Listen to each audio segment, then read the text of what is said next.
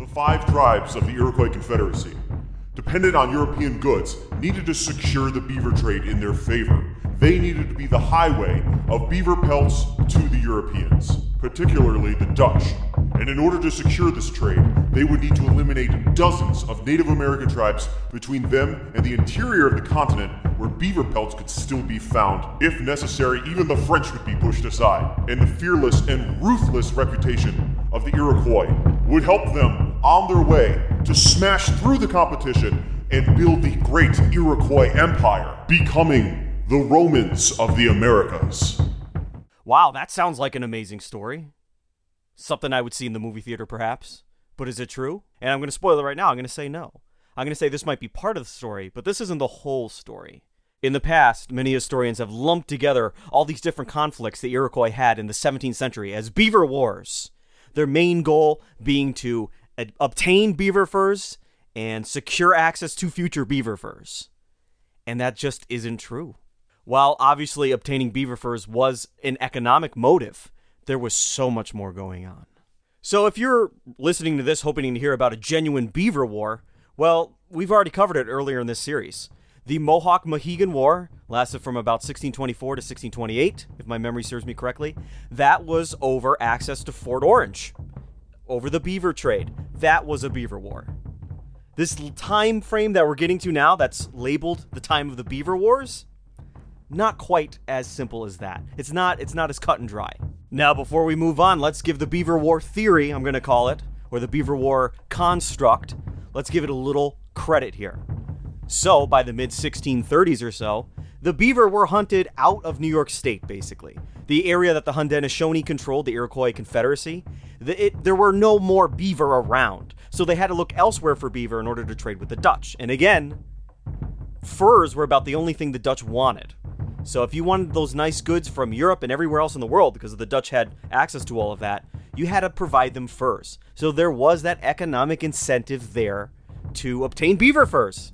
Instead of Native Americans going about their normal hunting patterns, this need for furs in Europe caused the Native Americans to change how they hunted, basically. There were certain animals that now they really wanted to get a hold of, like beaver, because the fur was very valuable and could be exchanged for goods that they otherwise couldn't get a hold of. What this caused was now the Haudenosaunee were hunting not only to feed themselves, but also for a profit.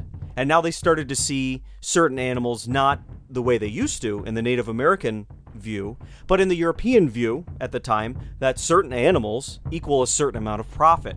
And so the beaver became a commodity, and that commodity was quickly stripped out of the Haudenosaunee territory. So they did have to go elsewhere to get those furs. That's a little bit of evidence for the beaver war narrative. Now, if this doesn't accurately describe the time, then how did this narrative come about? This great century of wars over beaver furs. How did this develop, and this idea that the Iroquois would grow into this fantastic empire? Well, this view seems to come about in the 19th century. Why this is important is because the European writers who are writing about the Haudenosaunee in the 19th century are living in the world of imperialism at the time. So this is going to be the height of the British Empire. But they're going to control basically a quarter of the world. And then the French are not too far behind. The Spanish Empire is dwindling, but still there. The Portuguese Empire, the Dutch have a lot. Russia expanded from Eastern Europe into Asia all the way over to Alaska. And we're going to cover that in a future season. By the end of the 19th century, the only places that weren't under some sort of imperial control or an imperial power themselves were South America, Central America, places like that, because they were under the Monroe Doctrine. The U.S. kind of protected those areas from being taken over from European powers, although we did have a lot of influence over them. Some people say not so much positive influence. And then deep parts of Africa, but even the European powers got to them eventually. And then even China. China was just so big that no one could really just take it over. They're so populated, rather. So even the European powers and the Japanese, they just carved up China into little spheres of influence. It'd be like renting a piece of China for 20 years. That would be your sphere of influence. So most of the world is either a conqueror or the conquered. So the historians at the time, they see history through this lens. So when those 19th century historians making those big dusty books that you might still find in a library somewhere were writing about the Haudenosaunee, the Iroquois Confederacy, that's what they had going on in their head. So they pictured the Iroquois as this huge expansionist group of tribes that confederated together, and due to the economic need that they had, they expanded outward and became the conquerors of the Native Americans. They were the ultimate, they were the best, they were the toughest, they were the meanest, they were the smartest, they were everything. And the Haudenosaunee, before this period, certain members of the Haudenosaunee anyway, they would brag and say things that would kind of support this argument. Of course, every group of people have those who will boast for them. But you and I, we're not living in the 19th century. Well, I know I'm living in the 21st century. If you're living in the 19th century, kill baby Hitler! So what do we know now that those historians were unaware of that changes the story so dramatically? And this is the point I've been building to. Disease. We now know that different plagues from the old world, most likely, in most cases, smallpox, but other ones too, cause the decimation of Native American populations. And the figures are all over the place, but basically it depends on which group and which time period. But anywhere you look, you're seeing numbers between 50 and 90%. 50 to 90% of every Native American tribe, the people in there, were wiped out by disease. These old world diseases that circulated through Europe and Asia and Africa and never made it over to North or South America. These people had been separated for 10,000 years from old world populations, and they had no immunity to some of these diseases. So let's bring the point back around. Put yourself down in a Haudenosaunee village. Pick any tribe you want, any clan. Make yourself an identity. Go ahead. Now you're sitting in your village. Let's take a span of 10 years. Well, you have access to Dutch trade now, so you have certain European goods. Makes your life a little easier, right? That's important, and you want to keep that going. And in order to do that, you're going to have to find furs that they find valuable. So that's one factor in your life. But listen to this factor in your life. So 10 years ago, you had 200 people in your village. Now, you have 20 people. You have 180 people who have died of disease. You are not a literate culture. The history and the stories and the knowledge of everything around you is held in these people. And now you've just reduced that number by 90%. That knowledge is gone forever. Unless somebody somewhere else holds that knowledge also. We're going to pick up on that point later. So now think to yourself, which factor is going to be more important to your everyday life now? Obtaining European goods, or dealing with the fact that 90% of everyone around you is dying of unknown diseases? To me, this puts the whole Beaver War theory to bed. Because yes, getting beaver pelts was important, but the sheer catastrophic nature of these diseases would clearly be a more motivating factor for everything you would do in your life at this point. Now, you may say to me, hey, well, what does this have to do with warfare? If a tribe is decimated so much, how could they even begin to conduct any sort of normal raiding or warfare in general? Well, if you listen to my previous episodes on the Haudenosaunee, you would probably already know the answer. So that's your fault for skipping around. The Haudenosaunee, the Iroquois Confederacy, the Five Nations, whatever you want to call them, they had built into their culture a way to replace people who had passed away, either in warfare or, in this case, disease or just old age. Your numbers are down, what have you.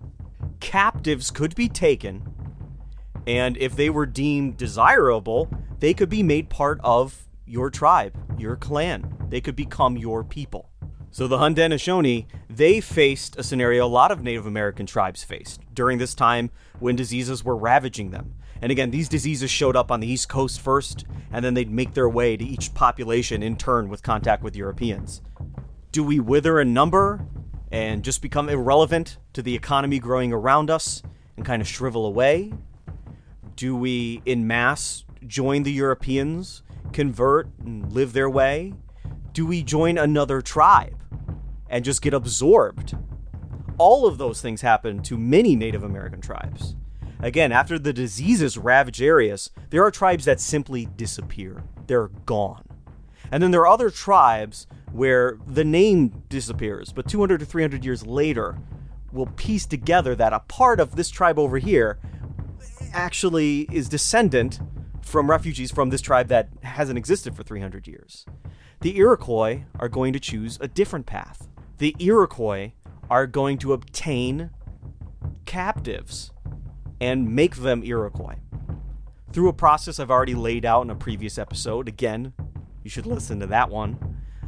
That goes back way before the Europeans ever showed up. So it was already built into their culture. It was already there. And it ended up being kind of like a failsafe. Because if you look at the Five Nations today and the Tuscarora, you look at just the number of people who claim to be of Iroquois descent, it's pretty large. Especially considering that a lot of the tribes around the Iroquois, some of them don't exist anymore. By some, I mean like half, I would say, don't even exist anymore. So the Iroquois are going to do something successfully here. So I have a number of different sources for the actual losses of life for the Iroquois specifically, and on average, I'm seeing basically by the 1640s, 75% of their population decimated. So if you're in a room of people right now, 3 out of 4 of you, gone. This in turn would actually create a greater need for European goods. All those skills and all that help that you would have had before, that's also going away. You would need these newer European inventions and materials in order to supplement the missing people in your life. But what if you could just replace those people? Well, we think of, when we hear the word Iroquois, we think of the Five Nations. But there are so many more tribes at this time who are Iroquois people. They're just not part of the Iroquois Confederation. They're part of the Huron Confederation, which is actually larger in size in the early part of the 17th century than the Iroquois. There's more people there. So if you said, in the year 1610, yeah, well, that huge confederation of Native Americans who speak Iroquois languages, people might say, oh, you mean the Huron? So while you're sitting in your village and your brothers and your sisters and your clan are all dying, you have a replacement population. You are surrounded by tribes who aren't in your confederacy, so you can war with them. And they're not your brothers and sisters, but they're kind of like your cousins. Similar language, similar clan system, similar gender roles, so almost identical religious practices. Similar knowledge of how confederacies work, as I just mentioned. Also, the villages, nearly identical in design. These people, if you were looking to adopt some people, this is where you would go. And they're going to be ravaged by disease too. But they're still going to have a little bit of remnant left over. They're still going to have that quarter or that tenth or that half. And those cousins could become your brothers and sisters. You could take two broken cultures and rebuild it into one stronger culture. And the Iroquois have a lot of cousins to pick from. Beyond their own 5 tribes, you have the Tuscarora down south. Really far away, actually, but much closer. You have a whole bunch of tribes in a confederation that, again, we call the Huron Confederation. You have all of those guys. You have the Petun, otherwise known as the Tobacco Nation. You have the Neutrals. You have the Wenro. You have a bunch of other little tiny tribes that we barely even know of, but we know they're in the archaeological record. We don't even know what they called themselves that lived up in the St. Lawrence, for instance. To the south, you had this huge tribe called the Susquehannock, who are also an Iroquois people. And if you're really desperate, you can go really far south. And believe it or not, the Cherokee are a very distant branch of the Iroquois family. So you got tons of cousins to pick from. And you know what? If you're desperate, beyond the Iroquois people who occupy the near inland of the North American continent, along the coast, you have the Algonquin people, who are strangers to the Iroquois. They don't actually have a lot in common with one another, certainly not language. But the Algonquin tribes who've lived along the coast, they have been ravaged by these diseases for far longer. They've had way more communication with the European people. And usually they're not as organized. They're in a really desperate situation right now. So as bad as you have it as an Iroquois tribe, there's probably an Algonquin tribe not too far from you that you could very, very easily pick from. So this sets the stage. Your numbers are dwindling. You need people to hunt, you need people to get beaver furs, you need to trade with the Dutch, you need to maintain your own community and strength, and you have built into your culture a way to adopt people. And so this is going to start off what a lot of historians today call the mourning wars. So as much as they wanted beaver fur, they were more about how their family members had died. They're in mourning, not mourning time of day, mourning like the state of being in mourning when somebody dies. And they're looking to replace their loved ones with new people. Now you might say to yourself, nah, I think this was all about beaver fur and power. Maybe that's your mindset. Well, roughly in the 17th century, the Iroquois were roughly involved in 450 or so engagements, battles, even little skirmishes, quite a few. These numbers are according to Brandow in his book, Your Fire Shall Burn No More. Absolutely indispensable on the subject. Came out in like 1989. Joseph Brandow, I think his name is. I should just have it in front of me, but I'm not a professional, so there you go. Of these engagements, there were a lot of captives taken. So as much, the casualties weren't terribly high. Sometimes they were high, but also a lot of people were just taken. And another notable fact, and I think Brandow mentions this specifically, there's very few of any of these engagements that involve looting. So the Iroquois being the victor, going in and taking things, specifically furs. That happened not that common at all. So of the 465 engagements, I'll dig up the card here, I don't even know. We're talking about, I think, 10 instances of the Iroquois carrying off loot versus carrying away people. So if you think these wars were still fought over beaver, there's really no material evidence to show that. That was one factor. But the primary drive of a lot of these wars, not all of them, a lot of these wars, appears to be growing your family, rebuilding your tribe, your clan. All right, enough of the rambling. Let's get into some of the details here. So in a previous episode, I believe the one on Iroquois culture, you'll find tons of stuff where I talk about how they conduct warfare and the meaning of it and the process and all of the different nitty-gritty of that and some of the torture that's done then. And so I'm not going to cover all of that right now, because you should have listened to it. Once again, listen to the other ones, because otherwise I just sound like a rambling idiot. Now, if you listen to those previous episodes, I might just sound like a regular idiot. So you're not going to get all the details here. I already did it. But here's some details. So, what would happen is typically during a morning war scenario, inside of a tribe, they have different clans. The female leaders of those clans would decide that, hey, we're, a couple dozen of our guys died, or 2 people died, or we're down in numbers, we're missing our loved ones, the village is suffering as a whole, the tribe, it's time that we replenish. And so the leaders of the clan, they would go to the male side of things, and they would find the toughest warriors, the most respected older chief.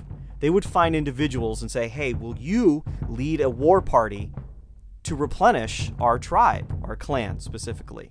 And these matriarchs would give them gifts, and it was an honor to be asked to carry this out, because this, as much as this could help the tribe, a loss or even a win that was done in a particularly severe manner could have repercussions.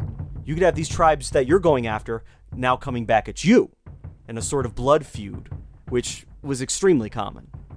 So yes, on that subject, some of these matriarchs would be saying, a male member of my clan was killed by this tribe over here. I would like you to avenge his death by attacking that tribe.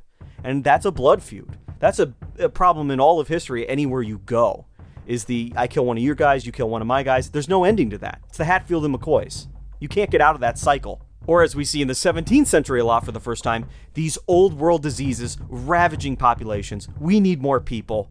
Let's pull in people. The chiefs that would lead these war parties, they would gather men to the center of the village. They would strike a war post and they'd raise up a little miniature army.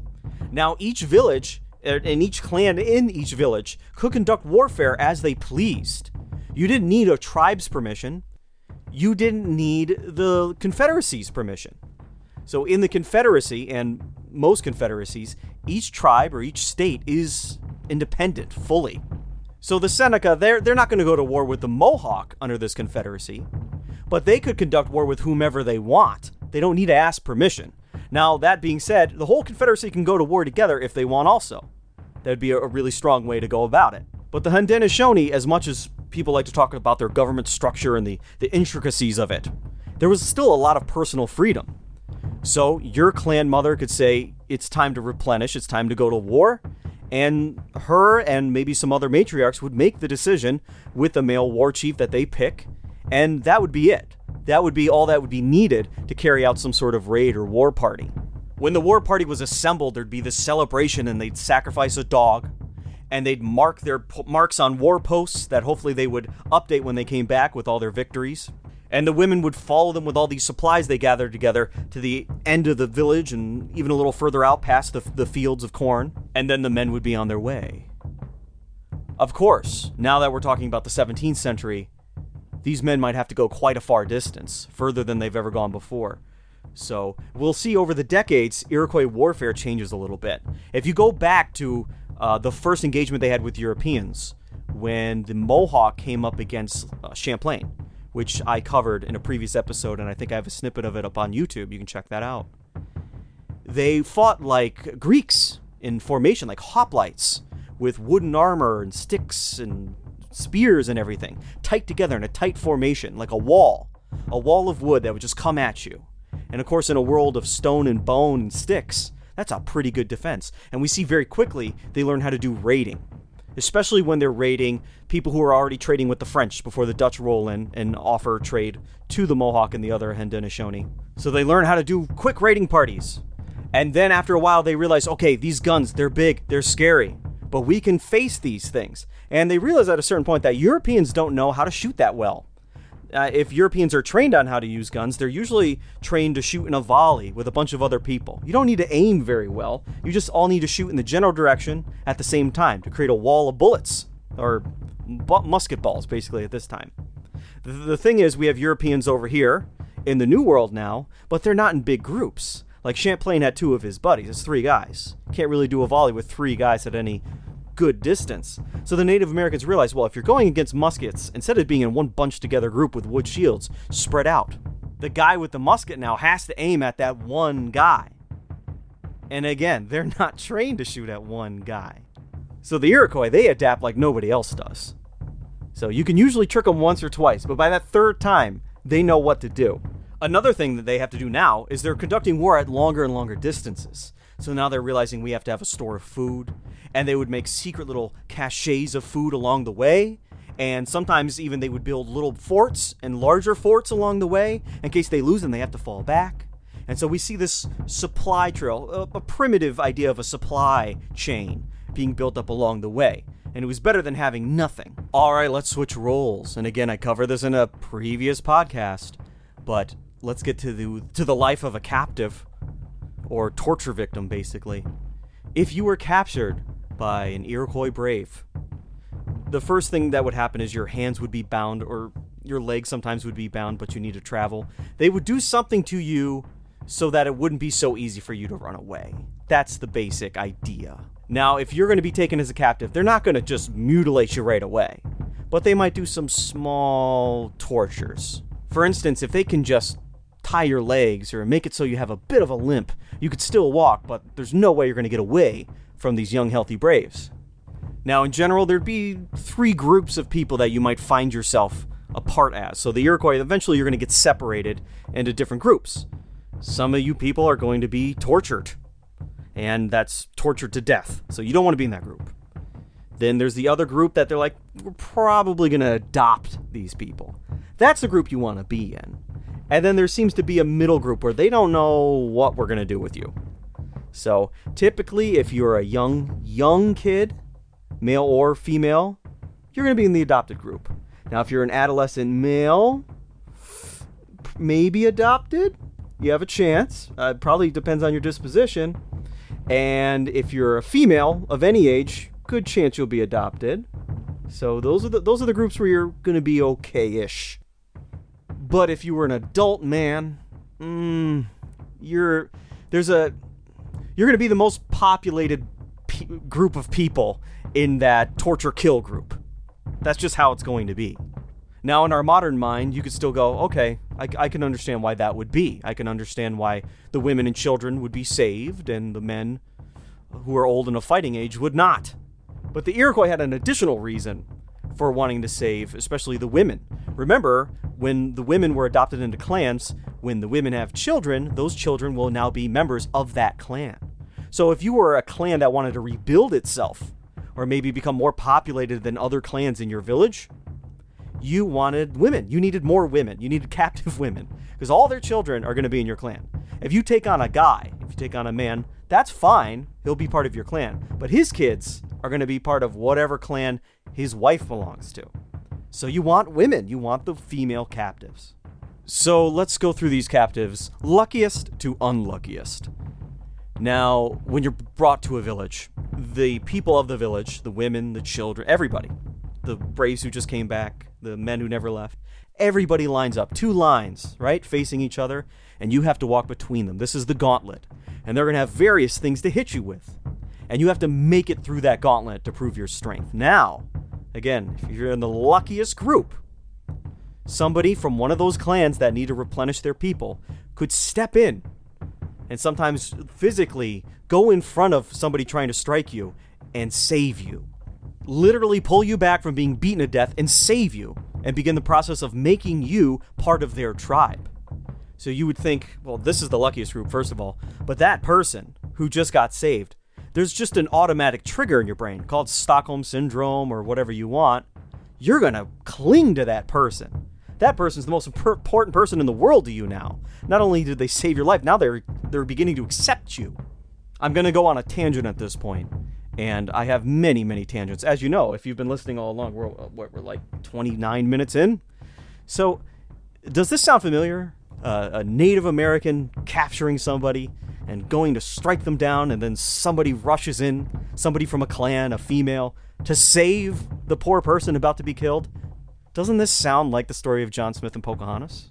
Native Americans have argued this for a very long time, and historians have picked up onto it, and it seems to be the growing consensus that John Smith, when he was about to be killed by Powhatan and then miraculously saved by Pocahontas, if that event happened at all, John Smith was probably being adopted into the tribe. That was what was actually happening there. And I believe John Smith even talks about hanging out with the Powhatan Indians, how they're like, oh, they just, they call me brother, and they hang out with me, and they treat me like I'm one of them.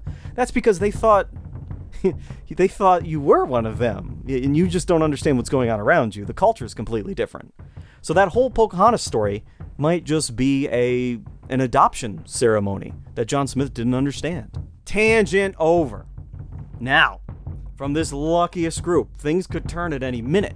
You would go through, like fraternities call it a pledging time or a rushing time. You'd go through a very similar period where you were saved by a clan. You're part of this village now, part of this tribe, but you're not a full member yet. You're not quite with everybody else. You're in this trial period. So the family that took you in, they could decide, I like this person. They seem to be getting along with everybody.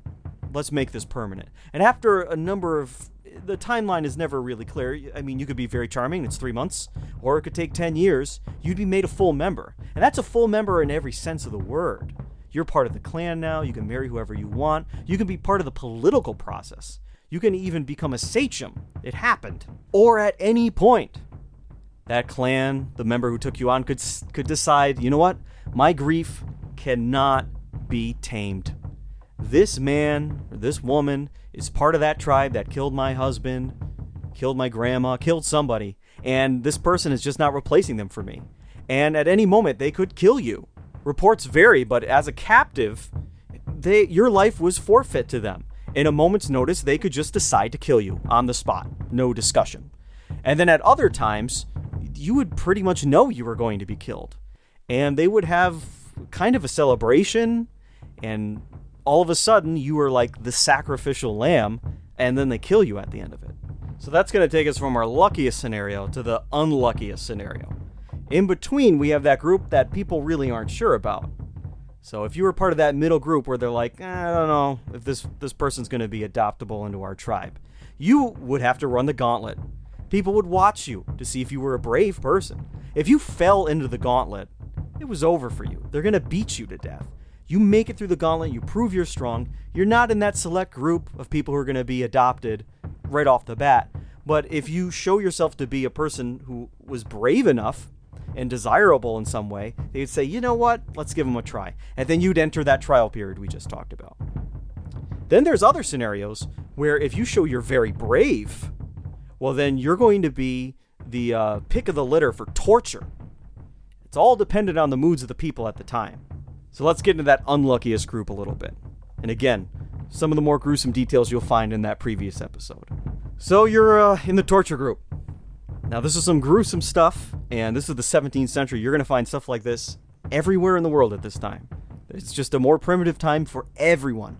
Doesn't matter your race, religion, creed, nationality, what. Everybody was more primitive back then. The first tortures were less severe, obviously. They would start off easy, so to speak, easy. Usually they would start at the extremities, the fingertips, the nails especially. They'd pull out your nails. They put little slivers of wood underneath the nails and they'd rip them back. Imagine how painful that is. You have so many nerve endings there. And then there are even reports of people having their fingers bit off, cut off, bitten down to the bone. And the Iroquois, they would cauterize wounds that were bleeding too much in order to keep you alive longer, so the torture lasted longer. And in some cases, you would be tortured and eventually they would adopt you. So either way, they would stop the bleeding, if they could. And then the tortures would get slowly worse, and the Iroquois tried as much as possible to drag out these tortures. And now, if you were a European, let's say, and you were captured and you were undergoing these tortures, it would be just utterly just horrifying. You'd have no understanding of what was happening, and beyond that, you're being tortured to death. Now, if you were a Native American, you might have a better understanding of the process going on. Now, during this time, if you were a Native American and you were being tortured to death, you would have an urge inside of you to show great courage. Now, there's little debate over why you'd be showing great courage. One thing is that this is the last thing you're going to be doing, or last thing that's going to be happening to you as a living human being. To go out with courage was a great sign of your power that was within you. And then on the other hand, you have people who are a little more pessimistic about what's going on here, I'd say. And just showing courage was a way of saying, you're not affecting me. You're not hurting me as much as you think you are. I'm already beyond you. Either way, the Native Americans would typically show as much courage as possible during their torture. And the torturers would give them a sort of respect for being able to withstand so much pain. It served as a sort of entertainment and ritual and everything all mixed up together. And one important note to understand this strange concept to us is that every living thing had a power in it, according to most Native American groups. And that power could be seen in various ways. Now, courage being one of the best ways to show power as a human being. The people torturing you, they would like to see that power because they're going to have various ways of absorbing that power. They're going to kill you. You are going to be sacrificed for some crime your tribe committed, or to compensate for someone they lost, and so they're going to kill you or one of your tribe. And you have a certain amount of power in you, and they're going to try to take that power. So as the tortures progressed, you might find yourself losing limbs, your hair is gone, your nails are ripped out, your teeth are ripped out, you're being beaten occasionally. Children would throw coals on you as you were stretched between wooden frames. And then eventually the killing would happen. They would sometimes burn you to death, chop your head off, put an axe through your head, scalp you while you were alive. There was a lot of different things that could happen to you. The most famous case of torture is probably Isaac Jogues. You might have heard his name before, but Isaac Jogues... Jogues? Am I saying it right, or Jogues? I'm pretending like he's German or something. It's Joques. That's not Jogues. Jock? Isaac Jock? I have no idea. But anyway, there was a Jesuit priest named Isaac Jogues. I'm going to go with that.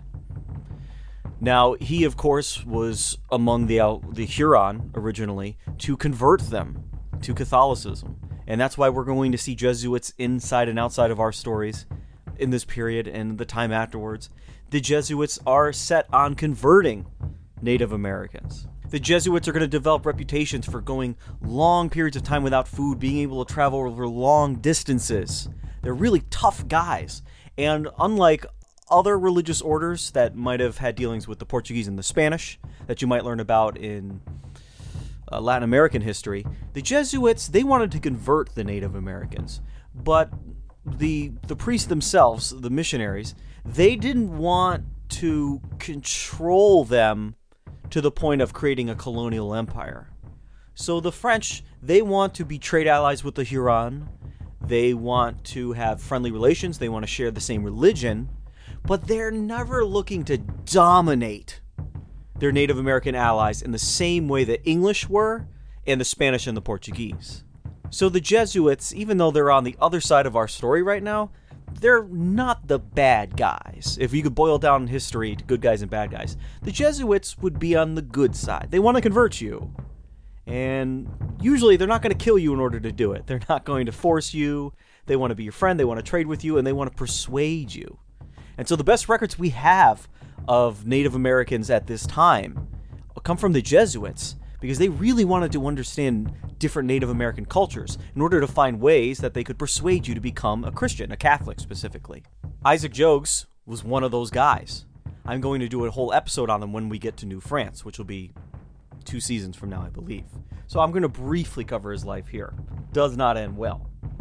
Isaac Jogues, this Jesuit priest, he goes off to convert the Huron and the Huron allies. Eventually, he gets captured by the Haudenosaunee, the Mohawks specifically, I believe, and he's captured with another priest. Now, one of the first tortures he goes to is that his fingers are cut into and bitten down to the bone, and a woman cuts one of his thumbs off at least. His hands are utterly ruined.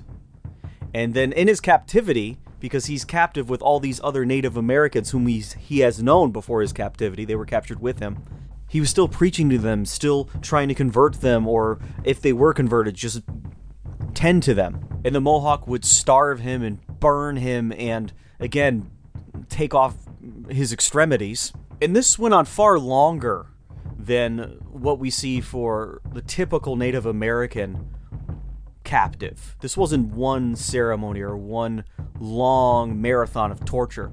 This was months and months. It's likely they didn't know what to do with Isaac. He was a French man. He had some understanding of Native American culture, but he was preaching this new religion involving spirits that they did not really know about, but might have some power to them. There was a lot of unknowns with him. He was clearly in that unknown group. So anyway, he goes through these various tortures, and eventually the Dutch at Fort Orange, they get wind that there's a Jesuit priest who's been held captive, and they try to bargain for the guy. Even though the French and the Dutch, they're enemies, there's a commonality there when it comes to the New World. Well, the Dutch are going to be Protestant, the French are going to be Catholic, but in comparison to what the Native Americans going on, the Dutch can see a commonality of, okay, well, we're Christians, and something's happening to this man, and he didn't do anything to us, and he's a man of God, sort of. We should do something about this. Eventually, and again, I'm going to cover this in way more depth in a future season. Eventually, he's basically a servant to the Mohawk, and he's helping carry goods to Fort Orange, and he escapes. He's convinced by the Dutch to make an escape. He hides out in a couple places, a barn and a boat, and eventually the Mohawk go home, and he's free. The Dutch actually drop him off in France, and he is so mutilated that the Pope himself declares Isaac a living martyr.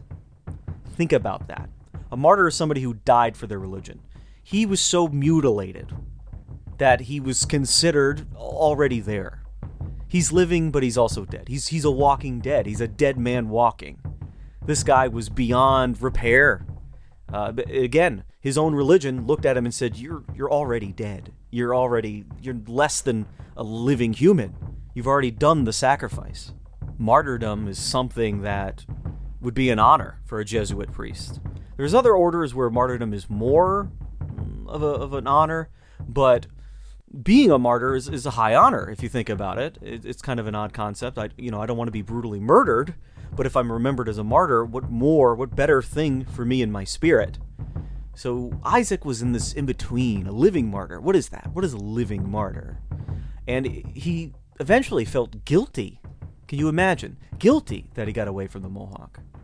Put yourself into his shoes, where your whole purpose for going there is to spread religion to the New World, to the Native American groups. You're captured by the Mohawk. They're Native Americans too. They're people who haven't heard Jesus' message yet. You could have saved them. You could have stayed with them. There might have been a chance. Or you could have died spreading God's word. Instead, you took this other route, where you're just a dead man walking. What is that? So Isaac actually goes back. And he's content with the fact that he might become a legitimate martyr through this.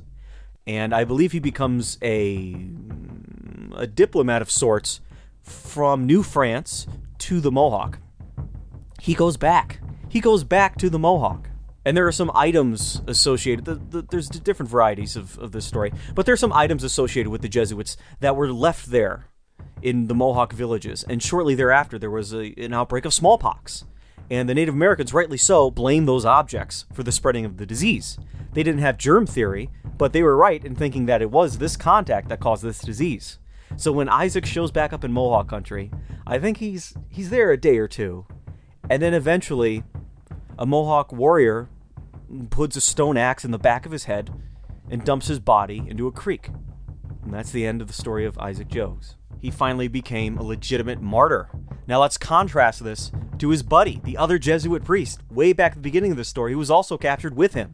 During the same time period, I imagine going through some of the same tortures, by the time Isaac comes back around, this guy, this other priest, has been adopted into the tribe. He's been able to help spread the religion.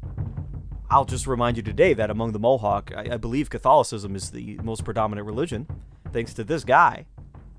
And he's achieved power, actual political power. He becomes a sachem.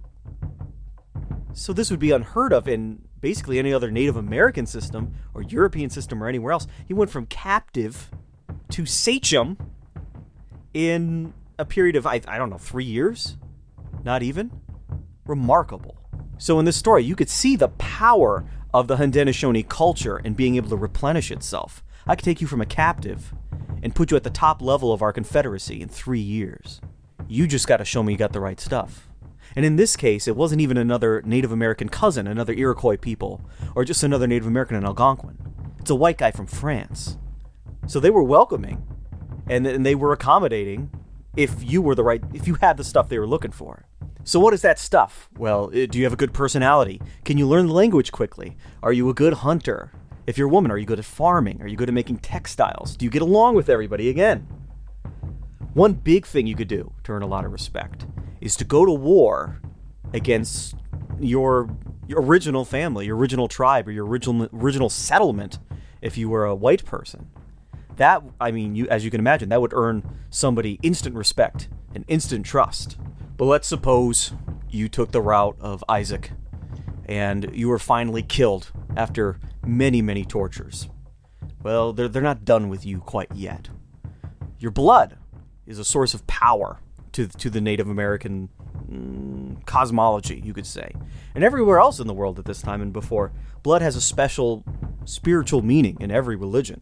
If you look at Christianity, blood is one of the ways that Jesus' covenant with you, Jesus' grace is given onto you. His forgiveness can be transmitted through his symbolic blood. And that goes back square in a Jewish tradition where blood is basically God's liquid. That's why it needs to be drained from meat in kosher laws. Because blood is the thing that gives you spirit, gives you movement, gives you life. And what could possibly be the source of that spirit, movement, life, that blood? It would be God. So blood is sacred all around the world in Christianity and Judaism, and as we see here in the Native American cultures. That blood in the Iroquois culture would be a source of power. And so the blood would be drunk or rubbed on the body, like similar to a smudging ceremony that would be done with tobacco. And that was a way of absorbing that power, that spiritual power, that courage that the victim had displayed before they died. So the village could also replenish itself, not just with members, but through the tortured and the killed captives, just power in general. But then they'd have to deal with the issue of your spirit.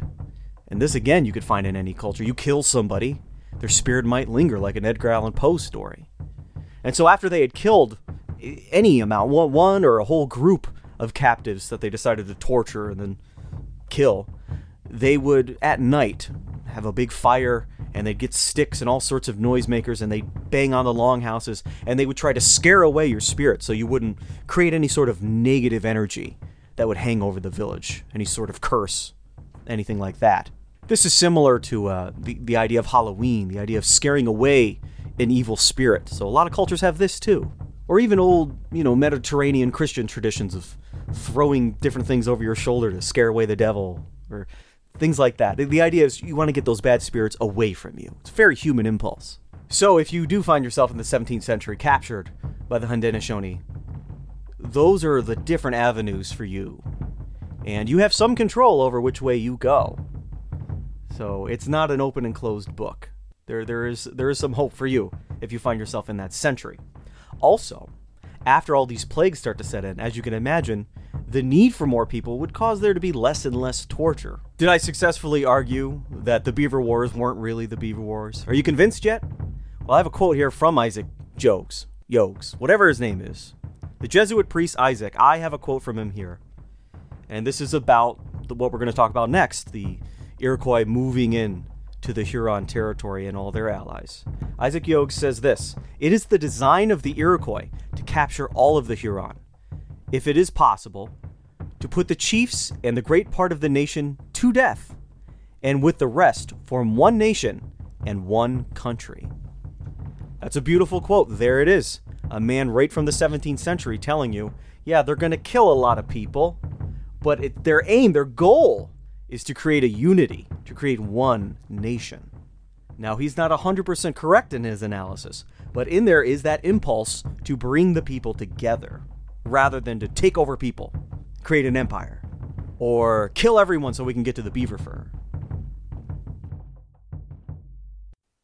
Now let's get into some of the nitty-gritty, the events that actually occurred, these so-called Beaver Wars that happened. So after the Mohawk-Mohegan War, 1624 to 1628, we see that there are small skirmishes. We're talking about individual people in the records, sometimes a dozen people, couple dozen. But in the spring of 1634, we see an event here where the Huron were actually planning to attack the Seneca. So as much as this time period is shaded with, the Mohawk and the rest of the Haudenosaunee were expanding outward and they were the aggressors, here we are, 1634, the Huron are planning to attack the Seneca. So the Huron are going into Seneca territory with 500 warriors. That's a lot more in number than we see before this point. And then, the Seneca somehow find out about this. They get tipped off early and they're able to organize themselves. And they gather together 1,500 warriors to go against these 500 Huron. And just sheer numbers game here, it was an outright slaughter of the Huron. 200 were killed and 100 captured. After this period, there's a number of small skirmishes happening between the Haudenosaunee and then various Algonquin tribes, a lot of them to the east. Now, if these wars were all over beavers, there'd be no reason to go east. Beavers have already been picked off as far as you go east. You need to go west and you need to go north to find new beaver grounds. So all these various attacks against Algonquin peoples to the east, and those people attacking the Haudenosaunee, there had to be other motives. It couldn't have necessarily been over beaver. We know the Mohegan were still around. They were not wiped out by the Mohawk. They were pushed back to the other side of the Hudson. And so they continued to go back and forth with each other for some time. And in fact, John Winthrop, a Puritan and one of the founders of the Massachusetts Bay Company, he records seeing the Iroquois going off on the attack in Connecticut territory, or what would one day become Connecticut. So again, if this was about beavers, the Iroquois are going off in the wrong direction. Clearly other motives are at work. The Iroquois battles with the Algonquin people seem to be these small skirmish types. But let's take you back to their cousins, the Huron, right? 1637, now we have 500 Iroquois warriors moving into Huron territory. Again, they attack the Huron far differently than they attack Algonquins. So they go in with 500 warriors. And the result is they only kill one person in this attack. It's in August of 1637. They only kill one Huron, and they capture 30. So what does that tell you? They capture 30 Huron. They kill one. Jose Brandow, in his reading of the Jesuit Relations, which is the original source for this attack, says that there might have been some goods taken. But it's clear from the text that pillaging was not the focus of this raid. They didn't go there to get material things. They went there to get captives, to replenish their population. Again, 50 to 90% of them wiped out by plagues, in a series of plagues, rather. Things are beginning to intensify now in the West between the Iroquois and their cousins. So we don't have very many records for what happens next after 1636. The next year is kind of murky because the Jesuits just weren't among the tribes that we're going to look at here. But the Wenro, who are another Iroquois people, but not in the Confederacy, the Wenro are forced by the Iroquois to abandon all of their lands. Abandon their lands and basically their identity. And the Wenro are forced to go and live, the survivors, with the Huron. Now, from this, we don't exactly know how many of the Wenro were taken captive or killed, because the records are murky. But we know there was this sudden influx of the remainder of the tribe into the Huron. So the Wenro territory is now occupied by the Five Nations.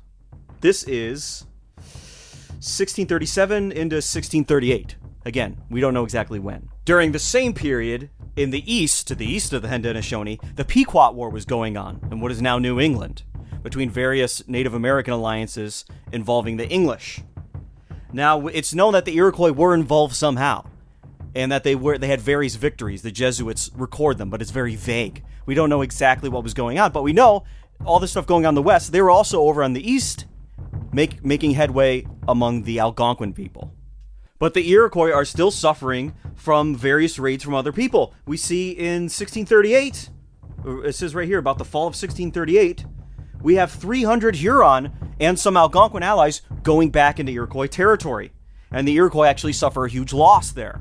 Shortly after this point, we see a period of blood feuds, small-scale encounters between various tribes of the Huron Confederacy and the Iroquois Confederacy, trying to avenge the deaths of loved ones and family members. We see during this period of the 1630s that slowly the Huron are becoming less and less safe where they are, less and less comfortable in their position. Same thing with some Algonquin tribes. And the Iroquois, the Haudenosaunee specifically, are becoming more powerful, more influential.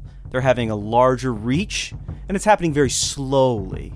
Now, one of the secrets to this slow building of success is somehow during the 1630s, it's unknown when or where exactly this happened, the Iroquois start getting firearms. Now, it's unknown when this happened exactly, but we talked about this in the last New Netherland episode, because clearly the English are not selling the Iroquois weapons. The French certainly are not selling the Iroquois weapons. It has to be the Dutch. But it was against official Dutch policy to do so. So in the 1630s, most of it anyway, it had to be private traders illegally selling weapons to the Haudenosaunee, specifically the Mohawk. Some sources even point out that by the mid-1630s, the Iroquois, the Mohawk specifically again, have firearms that are top of the line and brand new and manufactured in the Netherlands. So the Iroquois were perceptive buyers. So going against that common misconception that the Native Americans were innocent and naive and weren't sure how to trade or when they were being duped, it's very clear that the Mohawk were like, oh, we want those guns. Those guns are the good ones. So we know they were getting guns. We know they were top of the line, and we know they were Dutch based on the records. Now, historians have pointed out there's probably one figure who fits the profile best for being the guy who supplied these guns, or at least was the biggest supplier of these guns illegally to the Mohawk, and that would be Arndt Van Curler. He's the founder of Schenectady. He's another nephew of Old Man Van Ren, who we mentioned before. His family's all over this story. What better guy to smuggle guns to the Mohawk? We know he set up the town of Schenectady many decades after this, and that was closer to Mohawk territory than any other settlement, and he did that on purpose. We know he had a child with a Mohawk woman. We know he knew the language. We know he's been there for decades, and in fact, decades from now, when the English take over, at a certain point, they're going to accuse him of inciting the Mohawk to violence or supplying them weapons. It's going to happen again. This is our guy, because he shows up in the 1630s. Boom. He shows up, all of a sudden the Mohawk get weapons. How did that happen? Well, again, he's Van Ren's nephew. Who better to smuggle weapons illegally through New Netherland territory than a company man who has connections to the biggest investors in the company and can grease the palms of anyone he's not exactly allied with to look the other way? This was probably the guy who did it. And again, this is also one of the guys who were dealing with the Mohawk when Isaac Jogues was one of their captives, and he got Jogues out of there. He stole him, basically. He retrieved him. But in all this time period, only one person was ever convicted of selling weapons to the Mohawk, and that was a trader named Michael Jans. And I can't find much about this guy, but I would suspect he has some connection to the Van Ren family and to Arndt Van Curler. So the Iroquois are now starting to get firearms, which no other Native American group at this time has. But it's a small supply, and it's not a reliable supply. It can get cut off at any point in time, and you always need a supply of powder, because Without powder, the guns are basically sticks. So even with the unsteady supply, this period of time shifts the Haudenosaunee from being on the defense to being comfortable and occasionally taking offensive wars. And even with the plagues and the devastation, we see that the influx of European goods is changing the lifestyle of the Iroquois. By 1641, the Iroquois are receiving tribute from various Algonquin tribes to the east of them in what's going to be New England. The reverse for some Haudenosaunee tribes used to be true. They used to be giving up tribute to other tribes, Algonquin tribes. Now it's coming back their way. So that's good for them. We know that they had more leisure time. One way archaeologists have determined to find out how much basic free time culture has is how ornate, how decorated, how artful are their crafts or their just regular things they use for utility. So one example among the Iroquois are their pipes. So during this period, we see their pipes becoming more colorful, more decorated, more sculpted, more ornate, bigger.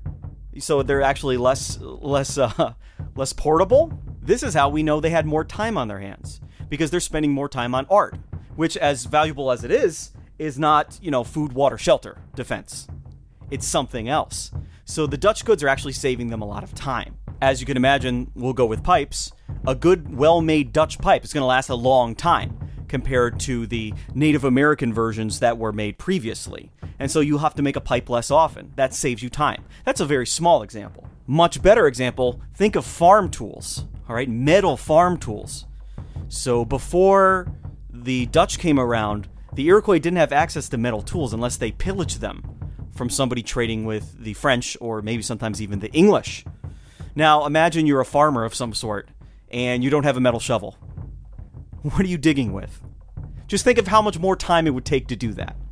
And so basically, metal farm tools are going to save hundreds, maybe even thousands of hours for a female Haudenosaunee member out in the fields. And those kind of conveniences were going to trickle down into every portion of Iroquois life at this time. Sped up even more so by the fact that, again, 50 to 90% of your members are dying off. And again, they're your encyclopedia of knowledge. The knowledge of how to do things the old way are going away, and you're adopting the Dutch way simply out of necessity, because your library is dying. The knowledge is being lost. The downside of this is now you become dependent on that supply from the Dutch. Rather than going, oh, neat, we have this access to all this new stuff, and we're a complete and whole culture by ourselves who can take care of ourselves, now they're dependent on one another. The Haudenosaunee are connected to this transatlantic trade world, and now they can't be separated from it easily. They need it to survive. Well, not survive, but have the quality of life that they have at that current time. It's no surprise, then, that the Haudenosaunee moved to make that bond between them and the Dutch even deeper. So in 1642, they have a chain of friendship treaty. Of course, there's a wampum version, and then there would be a written version. And the Iroquois would take their wampum, and the Dutch would take their written version. But it's an agreed-upon treaty, 1642, and it's bringing that chain connecting them even closer together. Because that's what the Haudenosaunee needs. This is another example of Native Americans taking an initiative, going out and getting what they want, rather than the English putting treaties upon the Native Americans. We see here, like, the Native Americans, the Haudenosaunee, are approaching the Dutch and saying, hey, let's draw ourselves closer together. Again, the 17th century is full of all sorts of things you're not going to see in the 18th, 19th, 20th century. And this 1642 treaty, it's the first documented treaty that we have between the Dutch and the Haudenosaunee. Of course, in Haudenosaunee oral tradition, they refer to much earlier treaties, and we've talked about those. This is the first one where we've got the paper. So it doesn't necessarily mean it's the very first one, but it was an escalation of the connection between the two peoples. Now remember, the Iroquois did not consider the Dutch to be full members of the Confederacy. The Iroquois looked at the Dutch as children in some ways because they didn't have the manners. They didn't understand the customs. And so they were like a child. They were going to do things that would be considered morally or ethically or just socially unacceptable. They were not housebroken in a sense. So as much as they were bonded to one another, they still kept each other at arm's length. In fact, the Mohawk kind of refer to the Dutch as just metal workers. They just called them the makers of metal or the creators of metal because that's kind of what they saw them as. There was always that distance there, which served actually to maintain a peace because they weren't overlapping territory and getting in each other's business. So they have some firearms, they got a stronger relation with a European power. You think they would just be exploding outward. According to the Beaver War theory, they would be. They'd be going out to make a great empire. Well, the year 1645 would probably prove you wrong. Because again, there's lots of little skirmishes. But that year, we see that the Mohawk are actually arranging a peace treaty between the various Algonquin tribes and the Dutch, who are warring with each other in downstate New York, just south of Haudenosaunee territory. And so the Mohawk are actually coming in, and rather than wiping out the Algonquins for having bad relations with their allies, the Dutch, they're trying to mediate between the two. So this is not the behavior of an empire-making culture. They're not savagely taking over territories just for the fun of it. Also, in that same year, we see that the Haudenosaunee, various tribes inside of there anyway, are trying to make peaceful relations with the French and their Native American allies.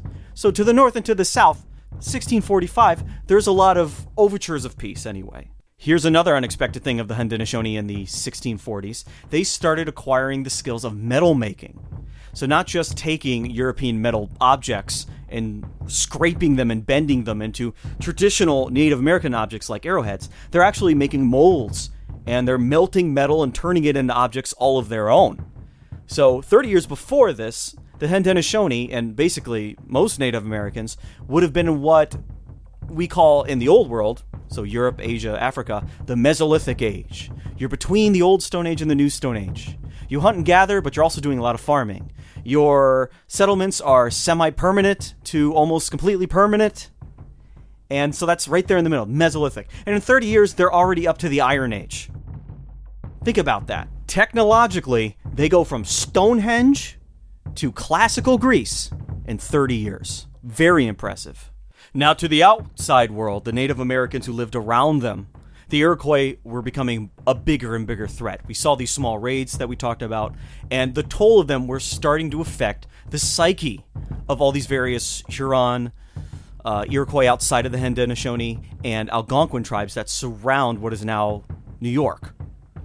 In the Jesuit Relations, they record a number of different incidents and different mindsets of people living in these French-controlled areas where they were converting natives to Catholicism, and their fear of the Iroquois. The Iroquois became the boogeyman for them. I have one example here from the 1640-1641 relations. Here we go. Every day and every night they have visions. They see, so they say, the Iroquois behind their corn. They see them in the woods. They see canoes floating. They see them lying still. They see those that pursue them. They observe attentively the tracks of their enemies on the sand. They identify the place where they have slept, the trees from which they have gathered fruit. They even hear them yelling in the depth of the forest. They have given 1,000 false alarms to our Frenchmen. The neighbors of the Haudenosaunee are scared. Again, right from the quote, it's the boogeyman. The Iroquois aren't even there. And these people are they're hearing noises. Oh, is that the Iroquois? Are they coming now? Are they around the corner? Are they coming to get me? Are they going to get my children? Now, that's in their own homes. We see that the French native allies were even afraid to travel now because of the Iroquois. Here's another quote from the same relations. The boast of the Iroquois made us suspend its execution. We are not men of war. We handle the paddle better than the javelin. We love peace. That is why we keep as far away as possible from occasions for fighting. If we could overcome these people who wish to massacre us, we would very soon be near you, for we have great desire to be instructed. Now, this is in response to a missionary saying, hey, come over here, we'll teach you about Jesus, and we'll convert you to Catholicism. These native people are saying, we're not going to your settlement. We're scared. We're not leaving our territory. Not at all. And here's another example from the same relations. And I just randomly opened one of the relations from this period. So this is a 1 to 2 year period right here. So here is where a missionary is trying to conduct a baptism. All right. I had appointed this day for a baptism, but an alarm about the Iroquois coming on this very day caused the people to flee immediately into the country. And he, the one who was going to be baptized with him, fearing those warriors more dangerous than demons. We have less records of what's going on with the Algonquins wedged between the New England colonies and the Dutch and the Haudenosaunee. So they're going to be right there at the edge of New England, with the English to their east and the Dutch and the Haudenosaunee to their west. And what we see in the Jesuit Relations that recorded way out in what's now Canada, parts of Quebec and parts of now what is Ottawa, that Algonquins from areas that we would call Connecticut today, or Massachusetts, are ending up at Huron settlements. So they're fleeing to the Huron for safety. And again, they have good relations with each other generally. The Huron were very good at diplomatic relations. But culturally, the Algonquin and the Huron, their languages aren't even related to one another. That's how desperate the Algonquin are becoming. And as we just saw, the Huron, they're feeling it too. The other French allies, they're feeling it too. Nobody's feeling safe. And they're right to feel like they're in danger. I think I mentioned it before, but some of these tribes, the various Algonquin people, the various Huron people, other Iroquois people not in the Confederacy, they're either going to disappear or we're going to find some remnant of them all the way up in Wisconsin, or sometimes in the deep South, a couple hundred years from this period. So stuff is about to go down. And what is going to be the event that is going to send everything into a tailspin and cause the Iroquois to expand outward and Huronia to basically fall off the face of the earth? It's going to be the Dutch formally legalizing the sale of weapons from the Dutch West India Company directly to the Iroquois Confederacy. It's not enough that they had guns. Now they're going to have a steady, consistent supply of weapons. And for the other Native American tribes who have no access to these weapons, because even though they have European allies, very few firearms are being exchanged. It's usually against policy. It's going to be like literally bringing a knife to a gunfight. That's exactly what it's going to be like. And we know how that turns out. I have it written down here. Looks like March 7th, 1648. Stuyvesant receives a letter from his bosses in the Dutch West India Company, and it authorizes him to sell guns to the Mohawk Indians. This is it. Stuff's going to start moving very quickly now. Again, we saw the Wenro abandon their territory to join the Huron. Now, right on the cusp of obtaining this steady supply of guns, even some tribes in the Huron Confederacy are starting to abandon their territory. And they're starting to move even further west, further out, away from the Iroquois. We see this in 1647. But here we are in that magical year 1648. In that year, the Mohawk and the Senecas, they go after a tribe in the Huron Confederacy. I'm not going to dare try to say the name of it. It's very long. It starts with an A. You can look it up. But I'm not going to insult the people by trying to say that name because I can't, frankly. They capture 700 people. Clearly, this is not about Beaver. They capture 700 people. Again, before this, we see a dozen guys fight a dozen guys.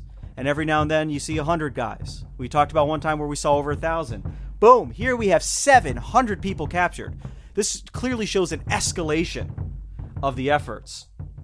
A year after this point in time, some of those captives are now warriors with the Seneca and the Mohawk, having been adopted, and they go back and attack their own tribe.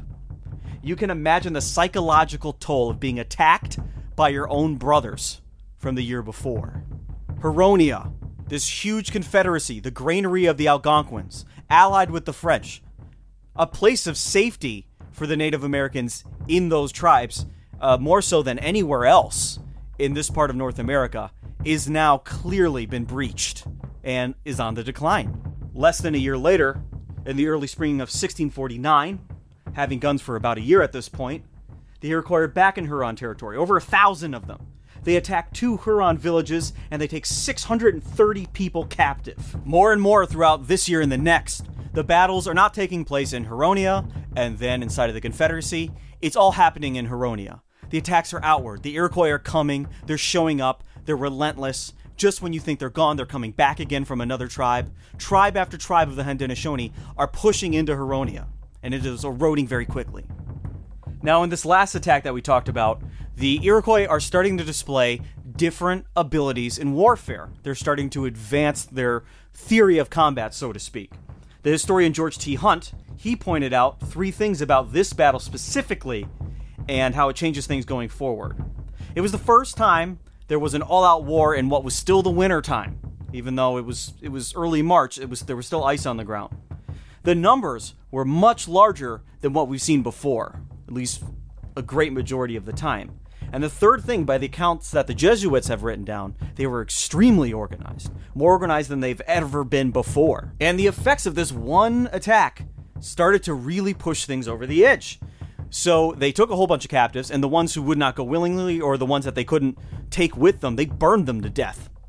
So that's quite a scary thing for the other Huron to hear about. And then the people in those Huron villages abandoned the villages. Those 2 villages were abandoned. Some of those people, feeling so hopeless, actually willingly walked into Iroquois territory and joined the Iroquois. Other ones retreated and tried to get French help. And the Jesuits tried to do their best to feed everyone. But many of these people ended up dying, freezing to death, or starving to death over the following season. Now you might say to yourself, how did these people starve to death? They're in a confederacy. Weren't there people there to help the couple dozen survivors or the couple hundred survivors? No. Because mostly the Mohawk and the Seneca, the 2 ends of the Longhouse, were in Huronia destroying everything. Right before this, the Huron set out to the east and south to meet up with the Susquehannock and Iroquois people south of the Confederacy. They were going to strike up an alliance with one another surrounding the Haudenosaunee. But the Iroquois intercepted those diplomats, and that arrangement was never made. The Susquehannock, not knowing where to meet up, not knowing where to attack or when to attack, left the Huron open for a complete annihilation. By May of the very same year, the Huron, out of pure fear, abandoned 15 of their villages. 15 villages. They burned them to the ground. Now, it's hard to know the population of Huronia, especially during this year, where a lot of things were going down. But some estimates say that in the 1620s, Huronia had 45,000 people in it.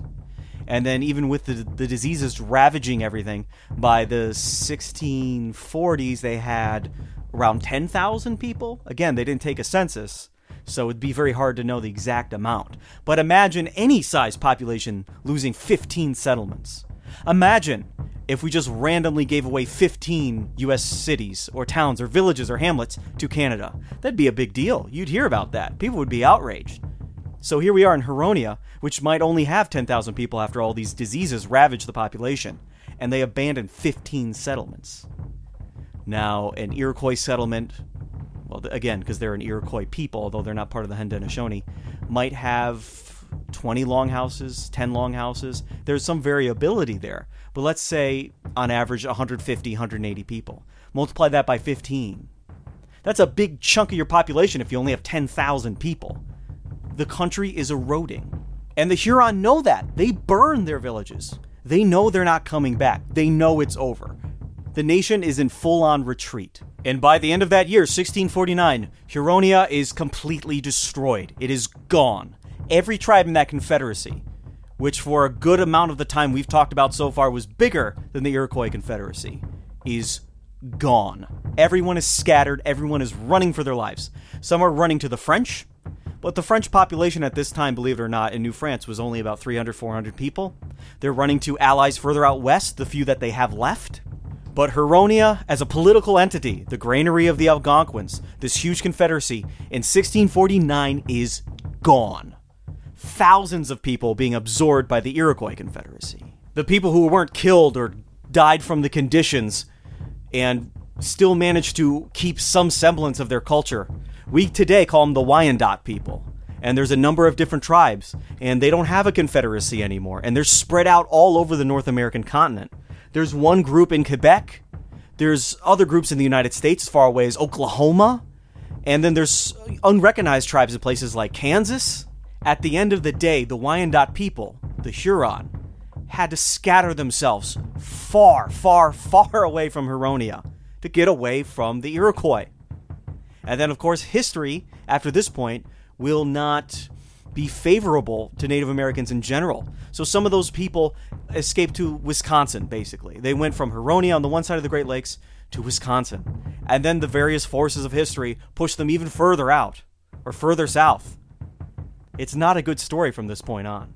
1649 is the year a balloon just burst. With Huronia gone, all these smaller tribes that were part of this fur trading network, part of this mutual assistance alliance, with the Huron at the center of it and the French at the head of it, was broken.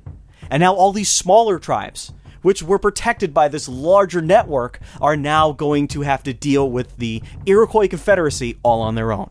With the Wenros gone and then the Huron gone, they moved further west, further north, and they came upon the Neutrals, who always had a neutral relation between the Huron and the Iroquois Confederacy. Hence why they are referred to that. They didn't call themselves neutrals. But anyway, in the next year, 1650, the Neutrals are dispersed in the same fashion. They're gone. We're seeing tribe after tribe disappear. And the neutrals disappear from history. They do not exist as a tribe. It's not like the Wyandotte where they end up 1,000 miles away, but they're still kind of the same people. There's some remnant there. The neutrals are gone, absorbed. Absorbed by friendly tribes who took in people running away, not fugitives, what's the word I'm looking for? Refugees. And then absorbed by being captives to the Iroquois.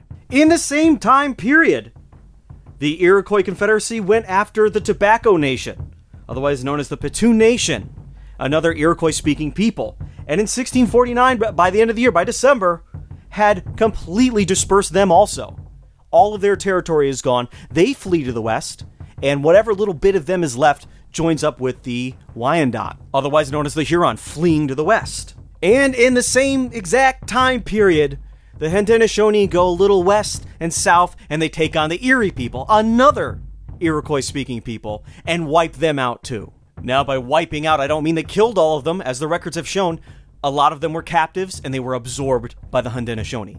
They're going to their Iroquois-speaking cousins and absorbing them. So in a 2-year period or so, by 1651, the middle of our continent has been forever changed. The entire Great Lakes region, the political layout of it, forever changed by the Iroquois, by the Confederacy. Before this period, the Huron are the major power brokers in the area, and they have their French allies to the northeast, and the entire middle of the continent, trade more or less funnels through the Huron.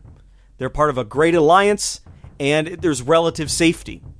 3 years go by. Now the Iroquois Confederacy, based in what is now upstate New York, has free reign to parts of Upper Canada. And again, if you want to avoid complications with the Iroquois, you have to go as far away as Wisconsin, or you have to go as far away in the other direction as the actual French settlements along the St. Lawrence. And the French themselves, in the huge territory of New France, were about to pack it in. They're on the edge of complete disaster.